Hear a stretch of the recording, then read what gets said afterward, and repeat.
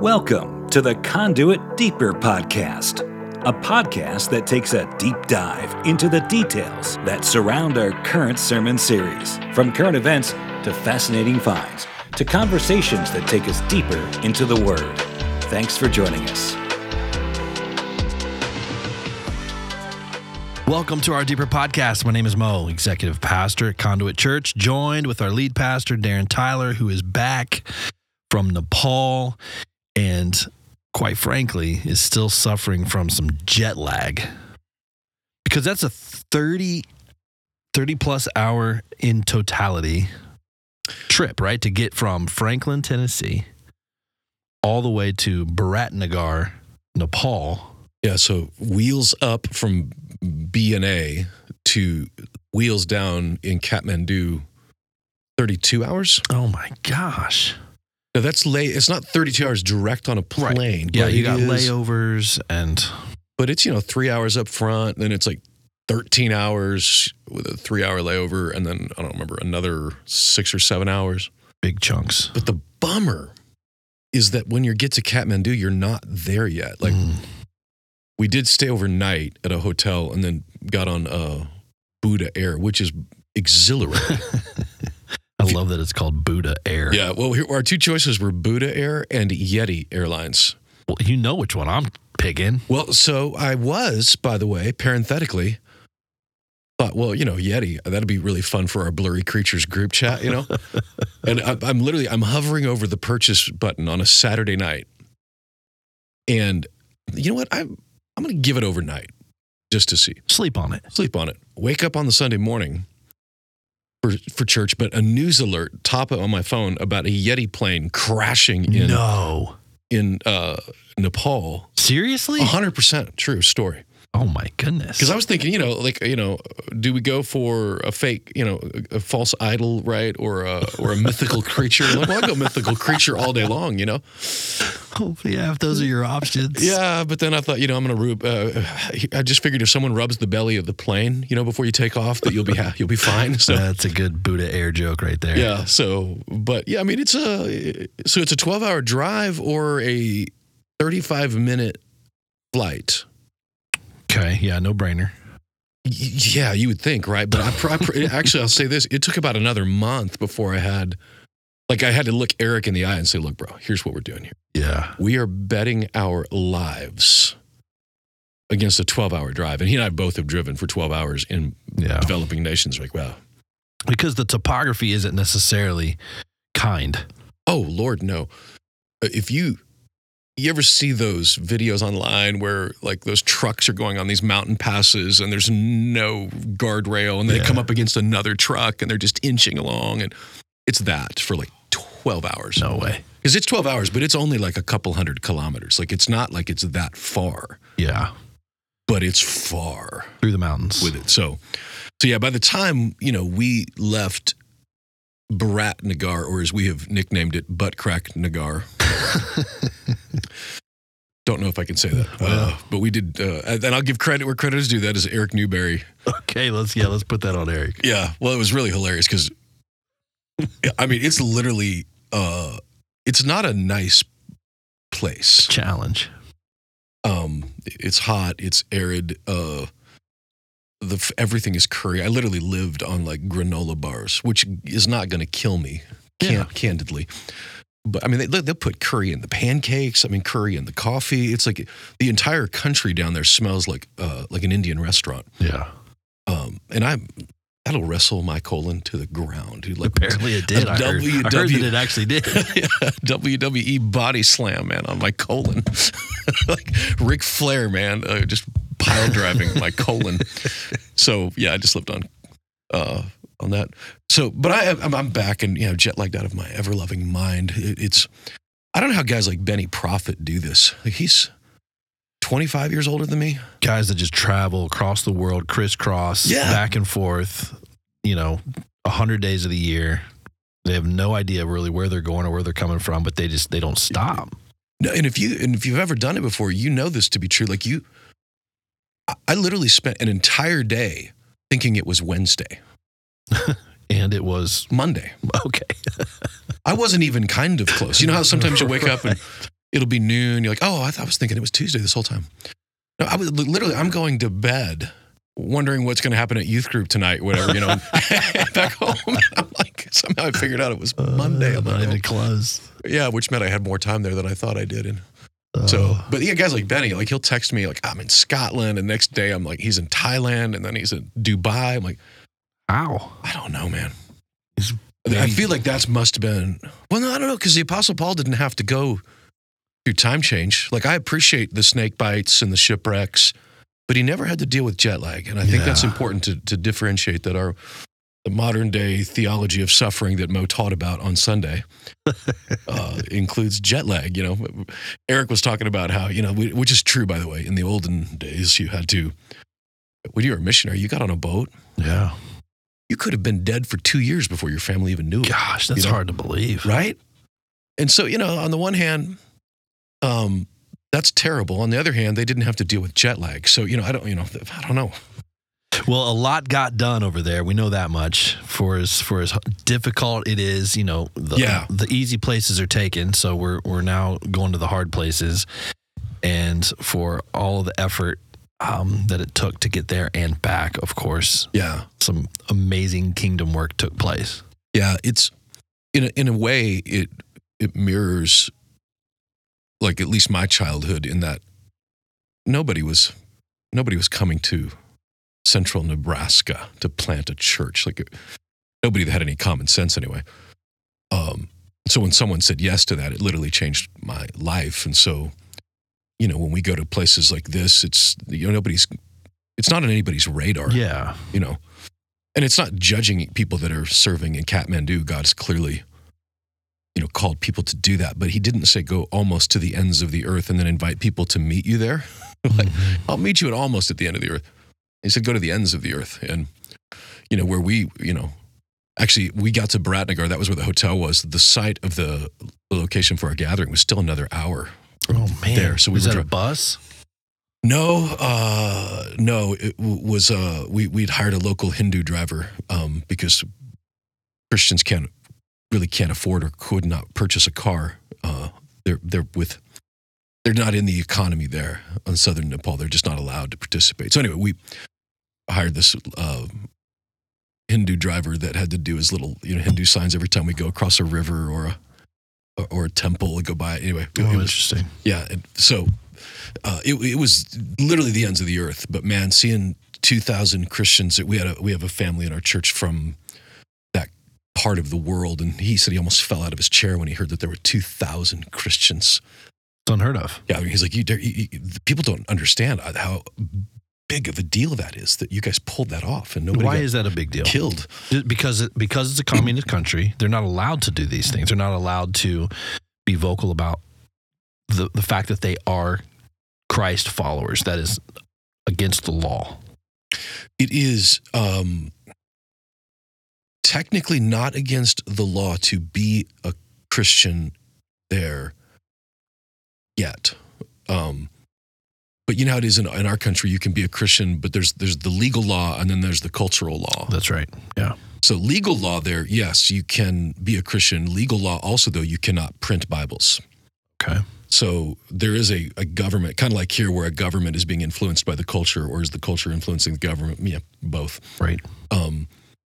But the cultural norms are so strong there that their two main religions are Islam and Hinduism. And Buddhism, there's a Buddhist showing in Kathmandu, but where we are, it's Muslim and it's Hindu, and you're either one or the other.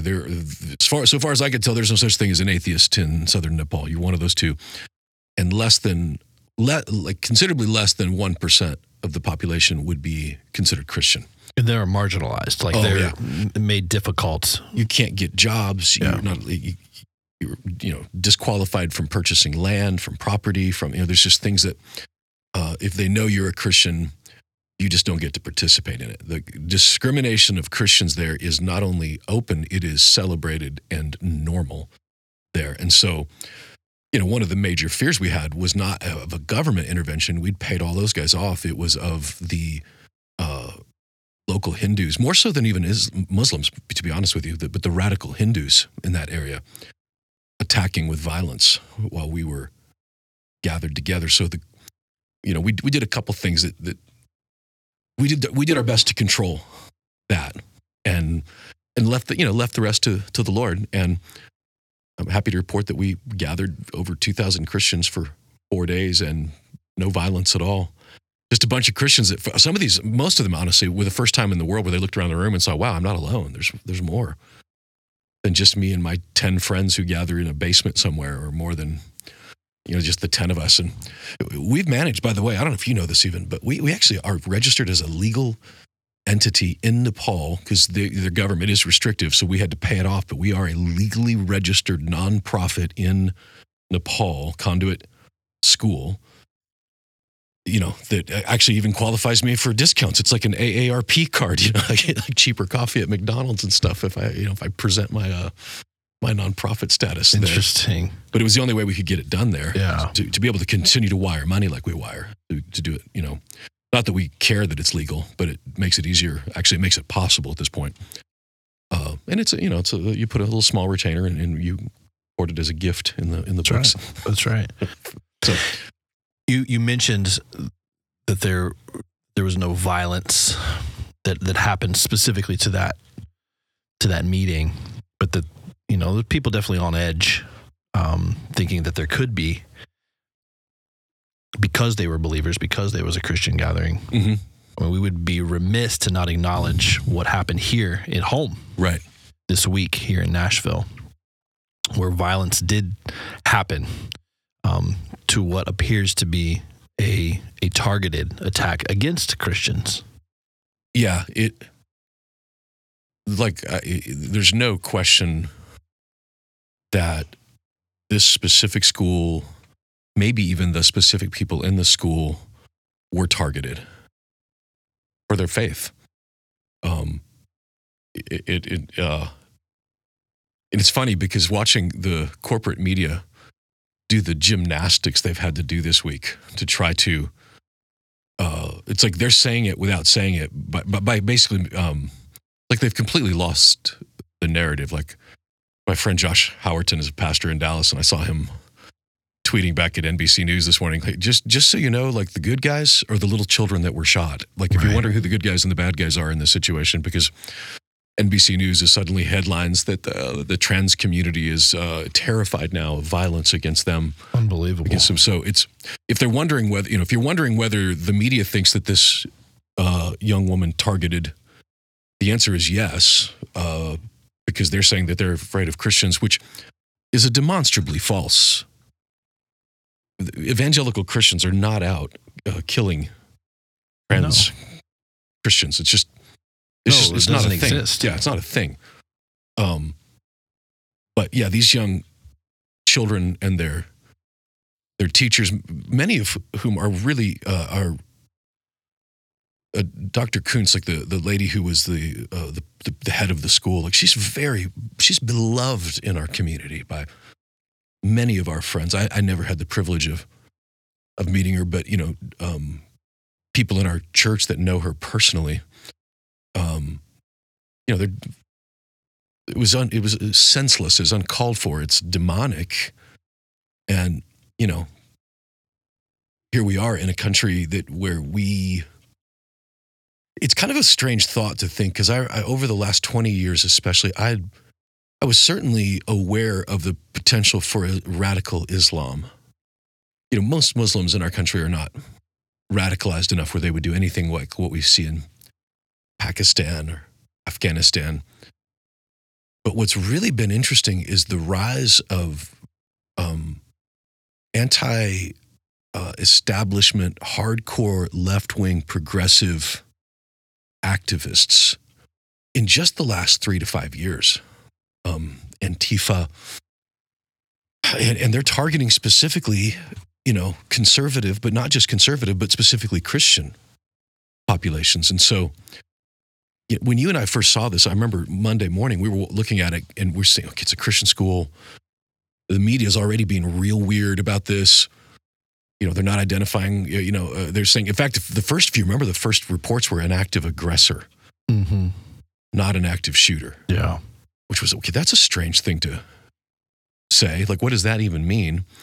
I can't, any other time I've ever heard of any of these things happening, it's always active shooter. So I was like, wait, that's a weird thing to say. And then it was no mention of who the suspect is. A teenager. Yeah, a teenager. In camo. Yeah.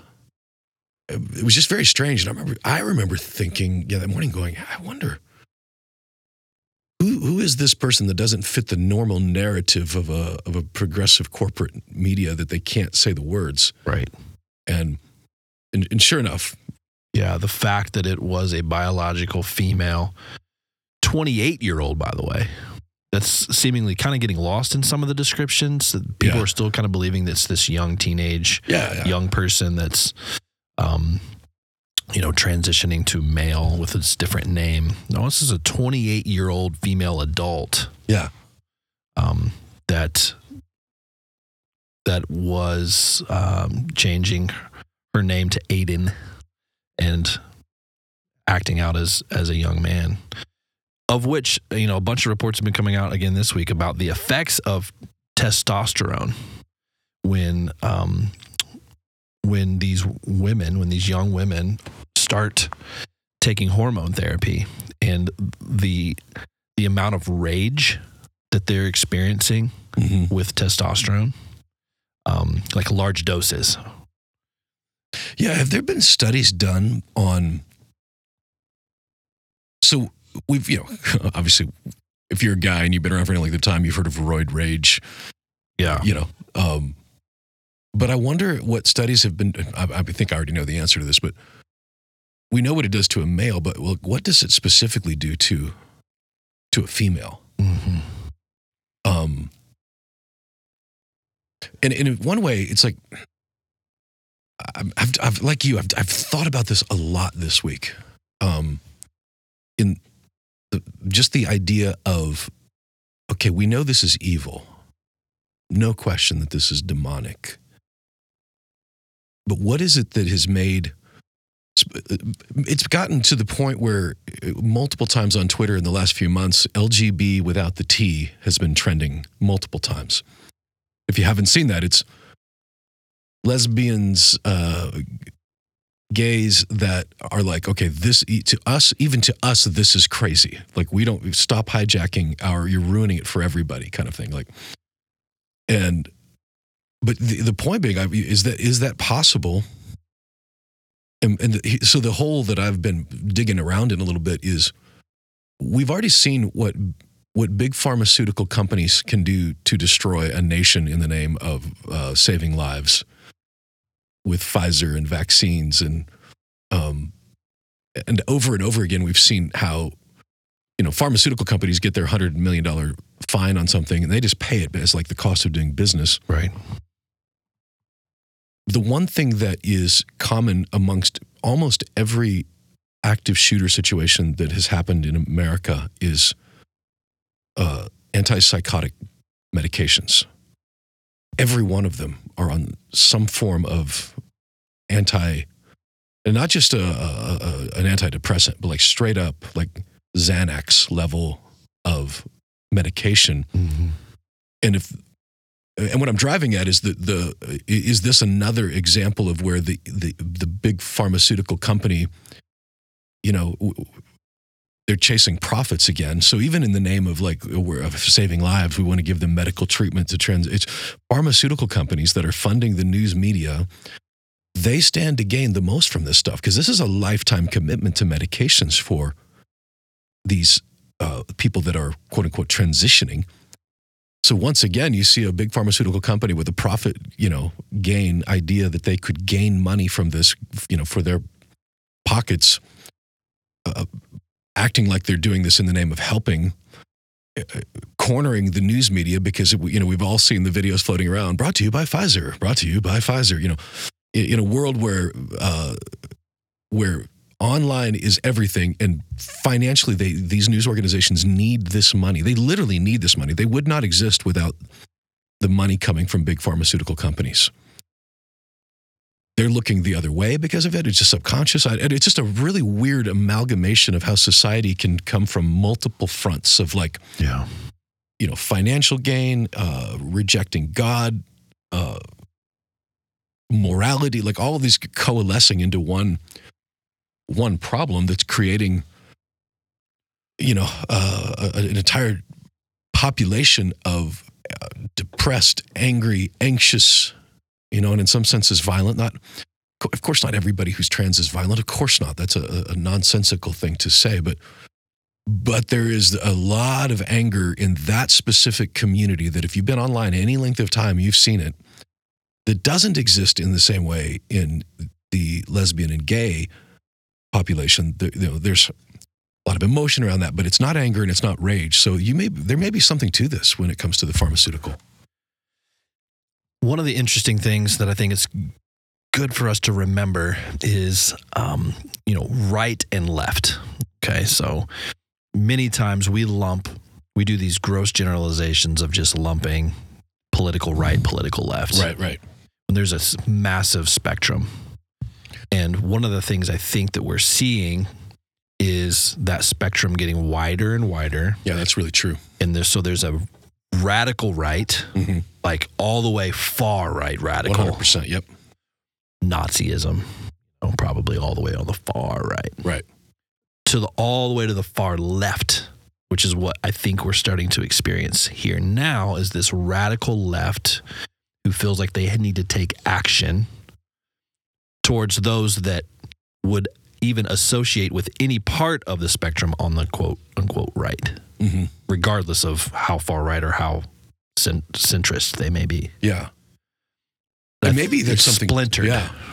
There's something when you get to the violent part.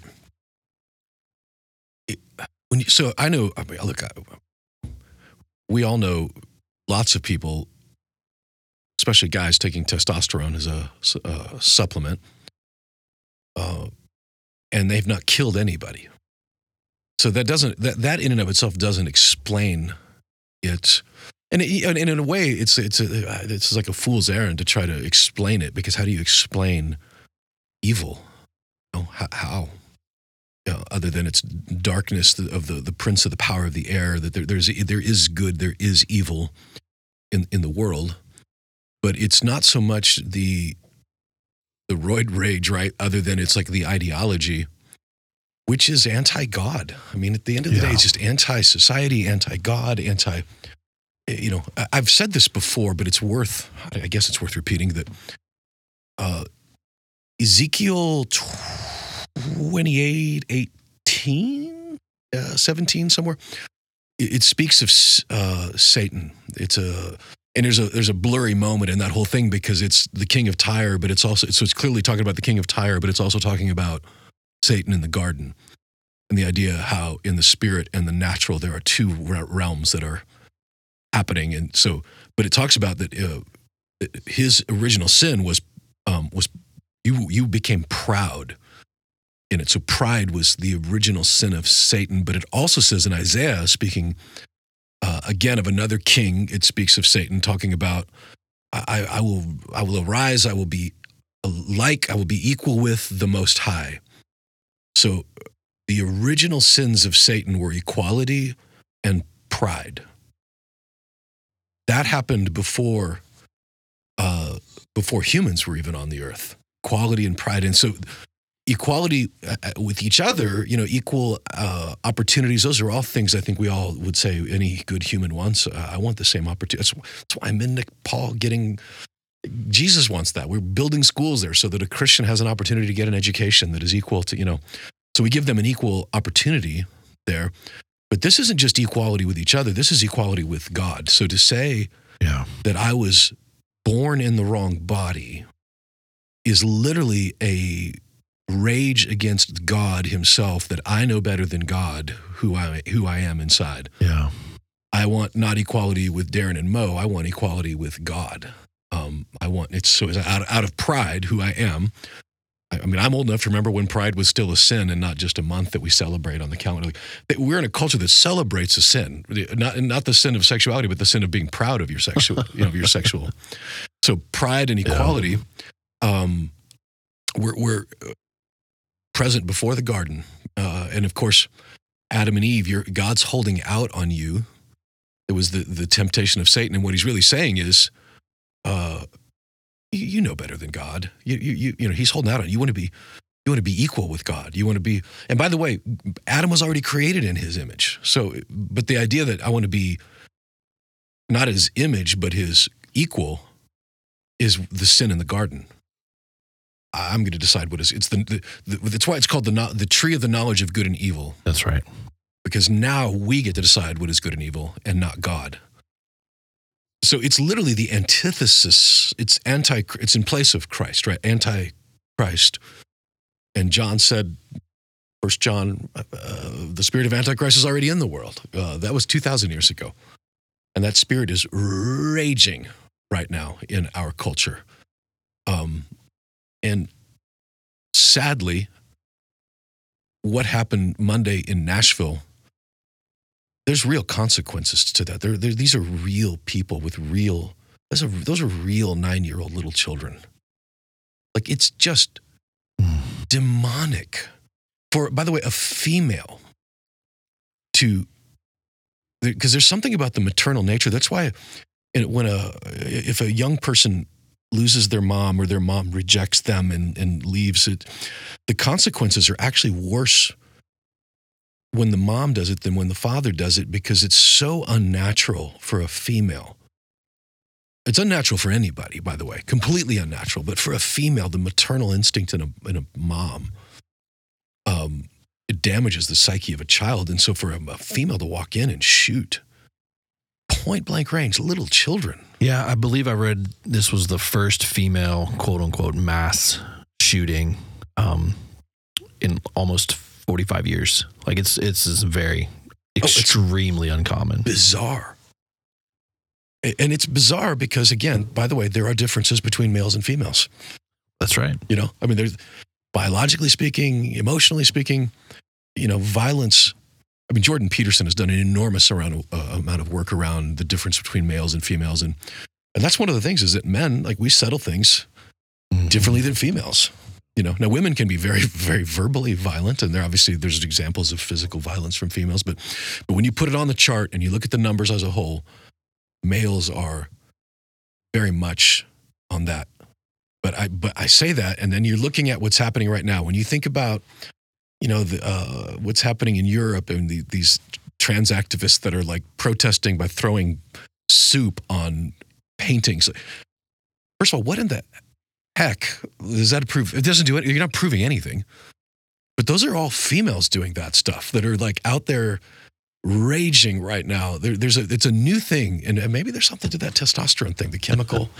Yeah. Something has changed for sure. For sure. One of the other things that changed over this past generation was documented in the Wall Street Journal this week with a new article that is titled "America Pulls Back from Values That Once Defined It." And it was a new poll basically documenting the decline of American values over the past 25 years since 1998. And some of these stats are, I don't know if they're shocking anymore. I mean, I think we've all known we've been on a slippery slope on many of these topics. It's shocking when you see it in a graphic, though, right? I think that's what it is, when it's visualized. Yeah, someone went and he mowed it, right? He put it on a chart in a spreadsheet. And then, oh man, it made my scalp tingle when I saw this. It's like, oh, this is good data, such good data, and it's good data because it's informing us and confirming our suspicions. You know, just as a whole. The 5 main categories are basically, they ask those things that are very important to them, Americans, the percentage who say that these values are very important to them. And the 5 values that they selected were patriotism, religion, having children, community involvement, and money.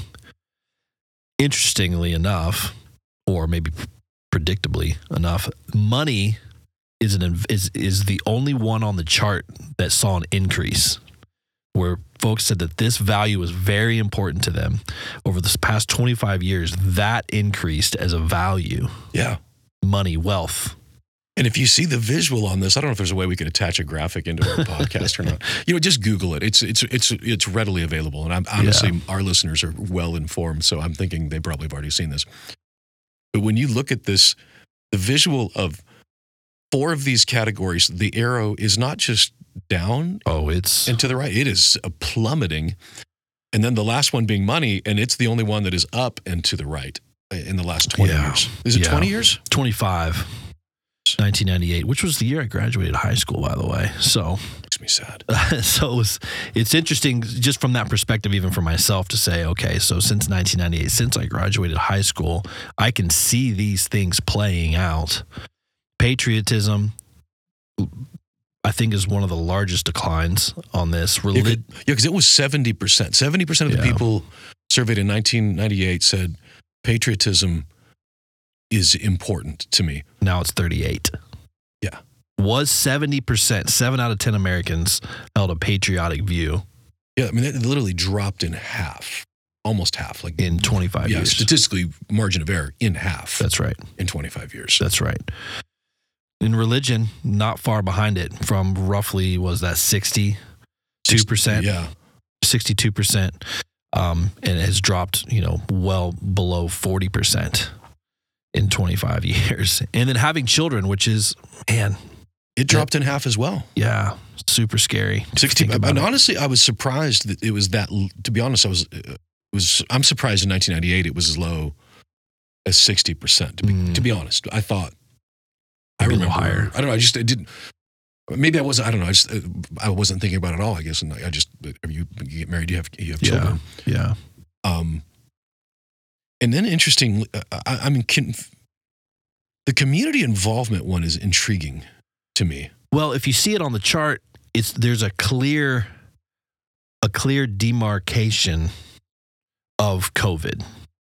So if you look at it, 2020, it falls off a cliff. Like if it's not a right angle, it's almost a right angle, straight down. Which happens right around on the timeline here of around 2019, 2020, which is when we were forced in many places, at least culturally and ideologically, to isolate. Community involvement completely. Yeah, because if you look at, so in 1998, it was 47% of the people surveyed said that it was important. Mm-hmm. And which kind of resonates because I think, depending on how you define community, many Christians, I can say for myself and many of the people I was surrounded by, we were actively involved in our church community. So if they're not defining church community in that, then I could see why that would be such a low number, even though the churches are, generally speaking, actively involved in the community when it comes to food banks. But because we're involved in it from the church level, I can see why that wouldn't be. But then it's up, it jumps up to 62%. Yeah, it trends up over the past 20 years. And then plummets. But I guess what's intriguing to me about that, and I don't love to dig into this at some point, but we saw in our community, specifically Williamson County, Franklin, I don't know if it's so much in Murray County, but I think it might be, that like for you or me, like, did you ever think about, man, I should be involved in the school board, or I should be involved in prior to COVID? Yeah, prior to COVID, I just thought that stuff was handled. Right. It's handled. Somebody's handling it. Somebody's doing it, and they're probably like people like you and me. But if you view God as the ultimate ethic of the universe and the church as the solution to the problems of the world, then you are actively engaged in your church. And if you don't believe that, then the only other option is your big institution, and you're actively involved, which is how we can have in I'll bet it's the most conservative leaning county in, at least in the South, for sure, Tennessee, it feels like. Yeah. With 9 out of our 12 school board members having a, somewhat progressive agenda on the list. And the same with Franklin City Council, like that. They're good people, but they're not thinking like we're thinking. These are not. They might which is where you get religion being important. And most of those would have identified as a Christian, and so I would have not even questioned it. But then when you look at their voting record, like, oh, that's clearly not a Christ I'm just wondering when that plummet, because and maybe, I don't know when this poll was taken. Maybe that's part of it. Well, no, it was conducted March 1 through 13th, 2023. So yeah, last month. Because I would tell you right now, the community involvement for me, in 1998, I would have said, sure. And I'm telling, like right now, I'm 100%. Yeah. We need to be involved. We need Jesus people in these places making, Christian. If is that political, or is it just saying, you know what? If I got to decide, if I want somebody in there making decisions, I want somebody who is going to vote in the way that that I believe is important with Christian values. That's 100% important to me. So I don't know. I mean, that's the thing I want to dig into, that what they mean by community involvement. Well, I think it's just telling overall kind of where we are as a country, right? Yeah. So these values, and I guess that's another dive. Like, how are they defining values? What does that mean? What is the secular world define as a value? Right. What is those with a Christian understanding and mindset define as a value? Yeah. And how do those align, and how do those differ? I still lean back towards what Yuri Bezmenov said.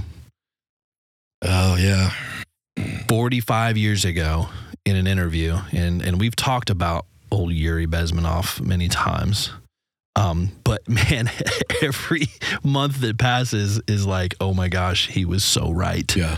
And if you don't know, we'll Google him. But a former KGB agent. KGB defector, and who essentially predicted what modern America would look like today, with his understanding, with the Russian understanding, and China, by the way.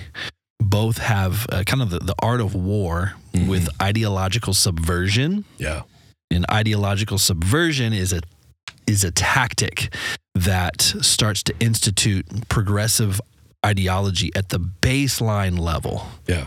Through universities, through think tanks, that carries from generation to generation. And over the course of 40 years, you have a splintered, fractured society that doesn't really beholden itself to much of anything other than your own truth. Yeah. And here we are. And these are things he was talking about 45 years ago. And what he was saying was that this was a very strategic, long game goal of misinformation, actual misinformation, as a tactic of war. Destabilize a country. Yeah. So they're so fractured, so weak in their own ideologies that it weakens their actual military. Yeah. It weakens them culturally, so they're basically infighting, to the point where if another country wanted to attack, that they would be very successful. Yeah. And the irony of all ironies, right, was that for a few years, the storyline was of Russian collusion with President Trump, and it was literally hammered as if it were fact by and was ultimately proven to be demonstrably false. But the irony of it was that, knowingly or unknowingly, corporate media was colluding with Russia about Trump colluding with Russia, because that was part of the idea. They're ideological. There was a collusion with Russia. There was an ideological warfare happening. It just wasn't the one that they were trumpeting, which makes it, I mean, when you think about Satan and the strategies, it's kind of brilliant to... Strategic author of confusion. Yes. Yeah, it's like, wow. He's had a few years to practice, but... There's 4 stages of ideological subversion, and I believe this has played out almost perfectly to the playbook over the past 40 years. It starts with subversion itself. I mean, that's when they start to insert these ideological ideas with professors, with elder statesmen, young, progressive thinking back in the late 70s. Yeah. So it starts with actual subversion of these ideas. Then there's a destabilization where everybody's questioning everything, essentially. Then there's a crisis, a major crisis, We've had a couple of those over the past decade. And then you enter into a stage of normalization, which I believe is where we've entered into, where the conversation of all of these things that are happening, anybody can ask a question, anyone can have their own truth, anyone can be anything at any time. Seeing these events play out on a regular basis, it becomes normalized.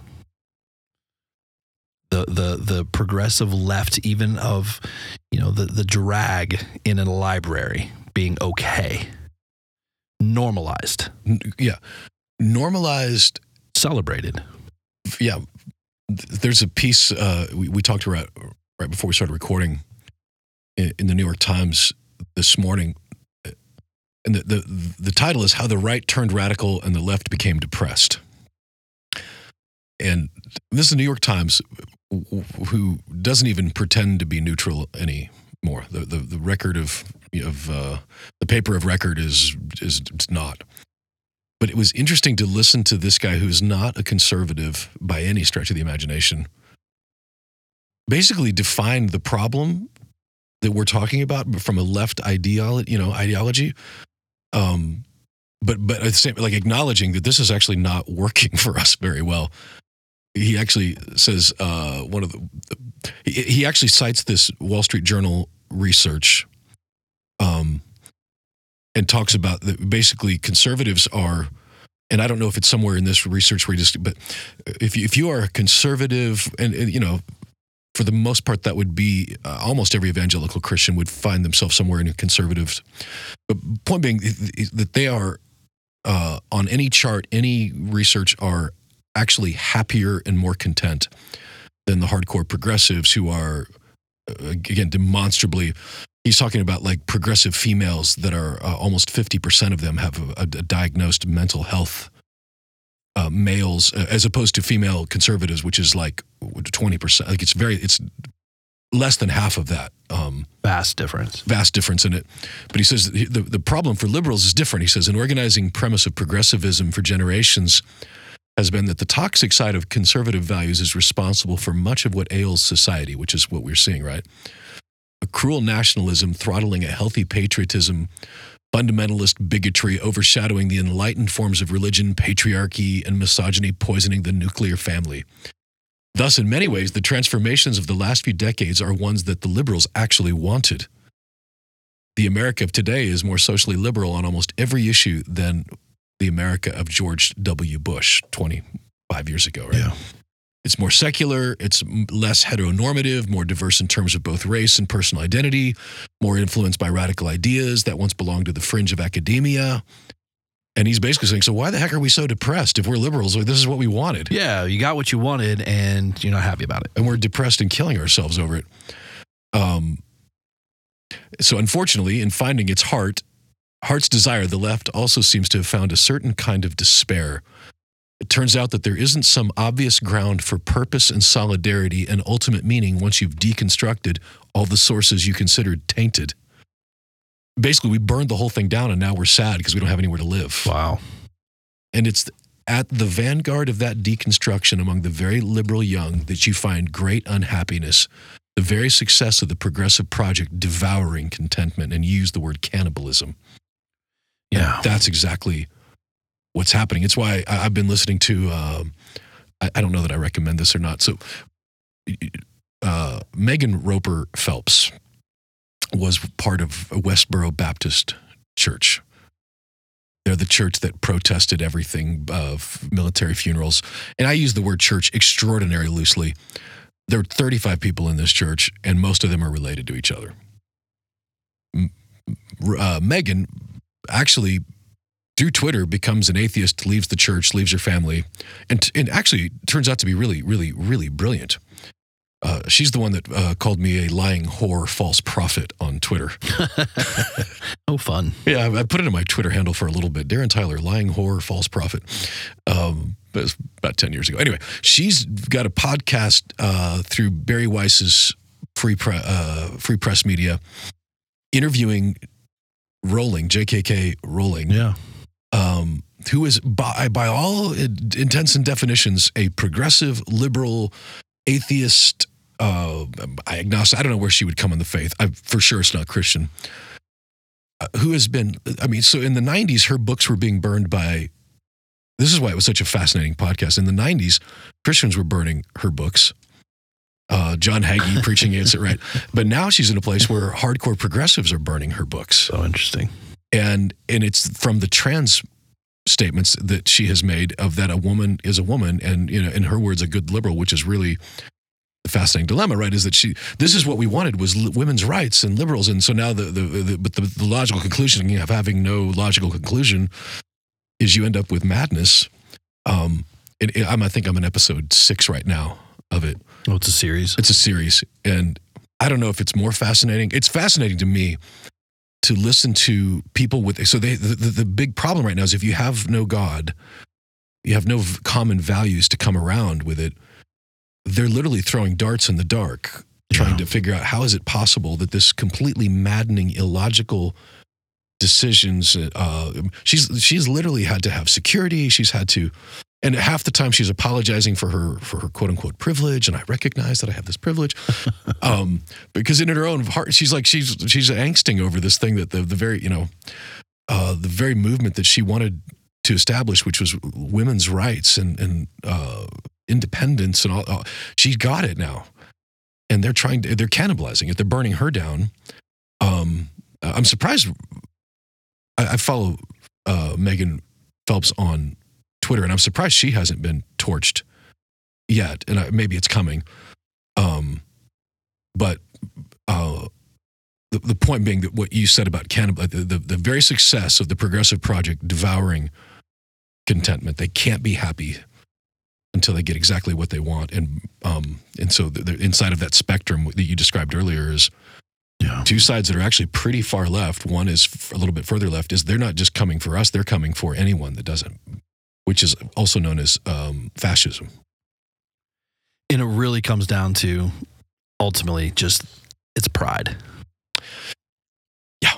Like this deep sense of being godlike, being able to make any and all decisions to force others to believe like they do, to have no error in their thinking, to force you to believe and to align with what they believe in their community or else. It's just so prideful. It's just this deep root. Yeah, I mean, the Psalm, "Why do the heathen rage?" Right, and imagine a vain thing. It's like we're literally seeing it that in pride, right? The pride of I'm special, I'm beautiful, I'm stardust or whatever, not nutty stuff that they're saying.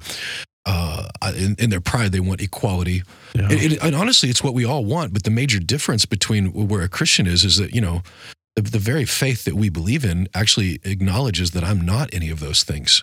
Yeah, that I didn't need a good teacher; I needed a savior. I don't need a good example. I need a savior. Is the very thing is an acknowledgement of that.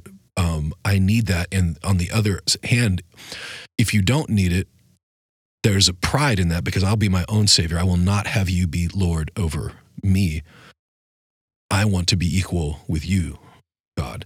Yeah, one of the things that we learned on Sunday and had the opportunity to teach through John. Yeah, by the way, 11. good job. We're almost at the end of this thing. We haven't even talked about that. Well, there's a lot going on in the world. Was just this understanding of God's glory. John chapter 11, verses 1 through 16. Starting in verse 4, he really starts to talk about his glory and how exclusive his glory is. He's not sharing that. Right. And humanity has got that upside down, right? They want the glory in every way possible.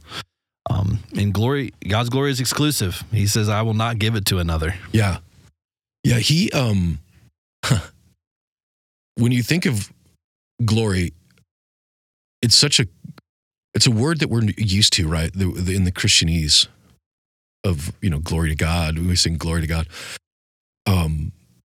The Hebrew word for glory, kavod, it speaks of like weight, of heft. Mm-hmm. Like in a way, it speaks of like purpose and meaning. Like he is the purpose, the meaning of the universe. Like the supreme ethic of the universe is God. And so when it glorifies him, it's basically an acknowledgement that he is the supreme weight and the heft of the universe. And he doesn't share that with us. Can't. It's holy. Right? But the cool thing about Christianity and the faith in Jesus is that we're going to get there in John 15. As you've glorified me, now glorify them. And it speaks to what this liberal guy is saying. We're seeking purpose and meaning in a world that doesn't have any purpose and meaning, but the weight of who we are, value, is not found inside of us, but found outside of us. And so the glory, the glory that you have glorified me with, now glorify them, is we now have, because we've seen, we're awake, we believed on him, and now that glory, his glory resides in us, not our glory residing in him. Yes. No, that's so good. And it's a reminder that, man, our faith, it requires humility. That's the irony. It requires humility in order for us to share in that glory with him. And humility, biblical humility, is simply believing the truth about yourself. That's right. That we are not gods. We're just not God. Yeah. The sooner you come to that, the happier you'll be.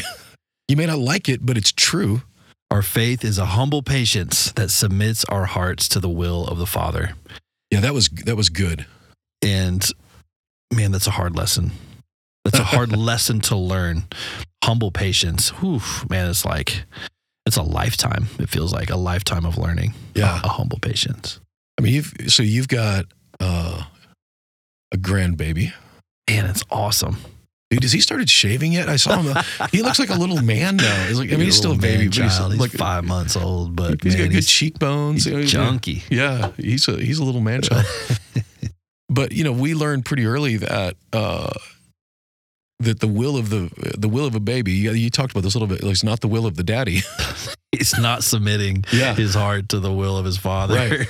He's doing what he wants to do. And it's like innate in us, right? 100%. Like we're born that way. Nobody taught him that. Yeah. He 100% wants his way.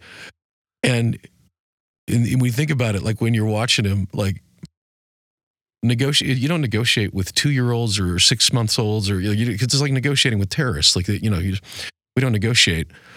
You could explain it until he's blue in the face, and he won't get it because he's not. And so think about the mind of God, which is so infinite, so beyond that. On my smartest day, which you're getting not as smart as they used to think I was, my smartest day, I am still a baby compared to the mind of God. Yeah. And so you can either scream and holler about it, or you can rest in the fact that my Father actually has my best intentions in mind. My brother-in-law has been living with us for a few months while he's getting settled into Nashville living, and he's got a almost 5-year-old son, and he's 5, so he knows a lot about life. But on the other hand, there are times where, no, you know what? I know that you like Oreos, but we're not doing that for breakfast. Now, I could explain that all day long to him. What a buzzkill. Oh, yeah. What a grump. Jeez. Mean old Darren. Oreos are great. I want them all day, right? Why would you not allow me to have Oreos all day long? Right. And at some point, you just go like, look, bro, you got to have to trust me on this. This is not going to be, you're not going to, I'm reminded of that watching Sean interact with him. He's a good kid. He loves his daddy. And sometimes he just gets really ticked about something. And the logical explanation will never do. And so when we come across things in Scripture, when we come across things in life, it was the whole idea of theology of suffering, right? But what we saw this week, I would love to know why that happened. And as of now, my baby brain, if I trust that God is good, and you go always go back to the cross. Why the gospel is so important. crucified, buried, resurrected. Like he became one of us. He's good. So whatever the reason is, it's not because he's not good. And that's where humble patience, right? That's faith comes from. I'm going to trust that God, even if I don't understand it, I can trust that he's good because of the cross. And he loves me whether I'm kicking and screaming, or he loves me if I'm sleeping peacefully and trusting him. He loves me either way. It's just my decision of how miserable I'm going to be in this life based on how much I want to kick and scream about it. That's right. Yeah, I mean, one of the other things we kind of talked through briefly was the testing of our faith is not a denial of his love. Like, it doesn't mean he's ignoring us. He's working something out much greater, much bigger, and that ultimately it's an expression of his glory. And that is, again, it's a lifetime lesson for us to continue to calibrate our hearts to trust in process, trust in the Father, that he's working all things out for his glory. And our good. Our good, yeah. And that's the thing. His glory and my good are not mutually exclusive ideas. Right. My good is his glory, right? And again, I'm a baby. There are things that, when the baby's first born, I've been on the business end of 4 of these things coming into the world. And I remember the first time, first of all, thinking, wow, that's a lot of stuff coming out. But the next thing I noticed is they pull out, Maddie, and they're like flopping her around like a carp in a fish market, just flopping her and putting her on him like, and all, if you're where she's at, she's just thinking, look, I was minding my own business in a sack of warm amniotic fluid, completely content, sleeping. And now you're slapping my back, you're flipping me over, you're poking me with sharp things. Like, there's no way that any of that would make any sense to a child other than it's part of the process of becoming alive. And when it speaks of all of creation is groaning as if in childbirth, look, I have no memory of being in the birth canal of my mother, and I'm pretty okay with that. I'm definitely specifically okay with that. But there's a lot of pressure, a lot of squeezing, a lot of, you spend some time on there, you come out with a cone head, right? Because it didn't fit.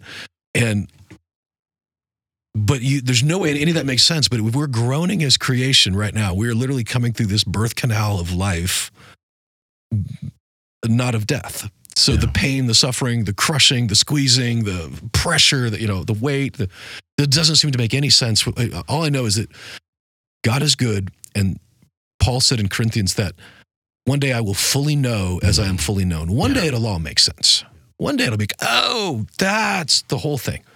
And until then, I'm in the birth canal. Fun fact, I was in the birth canal once and came out of Conehead. Did you know that? No. Yeah, for like 2 weeks, my mom tells me.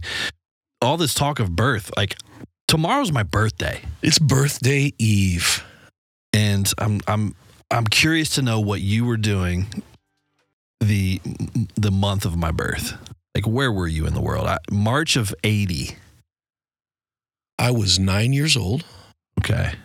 Just picturing, imagining 9-year-old Darren running around is and so imagine satisfying. Imagine Stand By Me.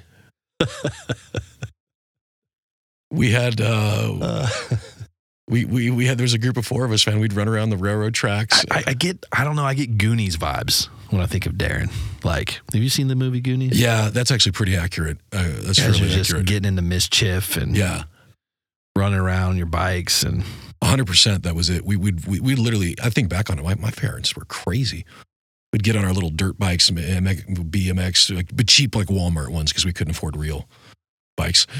But yeah, we'd ride our bikes 2-3 miles into the country on roads, like country roads, like with farm trucks going up and down them, and we were hopping trains 10 years old. We're hopping trains, man, going through our town. So we were already living a lot of life by then. We never found anybody murdered, by the way. Was that Goonies or that was Stand By Me was the murdered?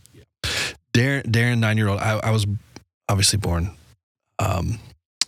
in Ohio. It was snow. It was apparently a blizzard the year I was born. Yeah, because it's March in Ohio. March 30th in Ohio, and they're still getting a ton of snow. Not currently in 1980. Yeah. But every tour we've ever done, I would avoid Ohio like the plague in March, because if you're ever going to get a canceled show, it's going to be in Ohio in March with a blizzard. North of the Ohio River, you got to watch out. So was it like a city hospital in downtown Dayton? Oh, no. Out in the sticks, man. It's so far out in the sticks of Dayton that hospital is no longer. It is went away. Bulldozed. So, yeah, farm country, like rural America. Did they do epidurals back then? I don't know. I think they did it Civil War style. I don't know. I don't know. Here's some vodka Mom, and bite a knife. Listening. Sorry. No idea. Yeah, we need to be celebrating your mom after she went all that thing. Well, this week we are headed into Palm Sunday, which means Easter's 2 weeks away. It's hard to believe. This is coming. This year is flying by. Bonkers. And we are continuing in our Believe series. Obviously, we started chapter 11 this past Sunday with the Lazarus story. And I love how this has timed up, how the Lazarus story with his resurrection times up with our Easter celebration of the resurrection of Christ. Yeah, this is, if I'm getting my timeline right, is the last miracle that Jesus performs before he rides into Jerusalem on a donkey. Yeah, is raising Lazarus from the dead. And when you're doing Bible drills, one of the best Bible verses to memorize is I think it's verse 35. And Jesus wept. The shortest verse in the Bible. 2 words. Jesus wept. And I'm actually going to talk about that. There's a lot of conjecture as to why he wept. Yeah. Was it because he was sad, that the family was sad? He's going to raise Lazarus from the dead in like 10 minutes. He knows what he's going to do. He knew what he was going to do 2 days before that. So there's a lot of conjecture. A lot of people say it's because he joined them in their sorrow. Yeah, probably, maybe, some of that. But I have an idea. Anyway, I'll share it on Sunday, what I think the real reason why Jesus wept. If you're planning to join us for Easter Sunday, let us know. If you haven't already, yes, go ahead and RSVP via the Church Center app or on our website. We have 5 services to choose from this year. It's going to be a full weekend, including a Saturday evening service. Yeah. And by the way, those services, we could actually, you can actually invite somebody this time. You don't have to feel any guilt or shame to invite a friend to church now. Plenty of room. People were feeling guilty before, like, I don't feel bad inviting people because the parking lot. You guys are always complaining. Well, with 5 services, we're going to have it covered, including we are streaming it at the 10 a.m. service will be live streamed as well. So we are really looking forward to the weekend coming up, just celebrating just the pinnacle of our faith, the Super Bowl of Sundays. And if you get a chance to join us, please do. And if you get a chance to join us beforehand, maybe this week, let us know. Come say hi. If you have any prayer requests, we always want to kind of mention this too. Yeah. If you have any prayer requests, go ahead and email prayer@conduitchurch.com. We send it out to an incredible prayer team that is always ready and willing to pray over you and for you. If you have anything that you want to talk about, have any questions about this podcast, email also info@conduitchurch.com. Hope you can join us next week.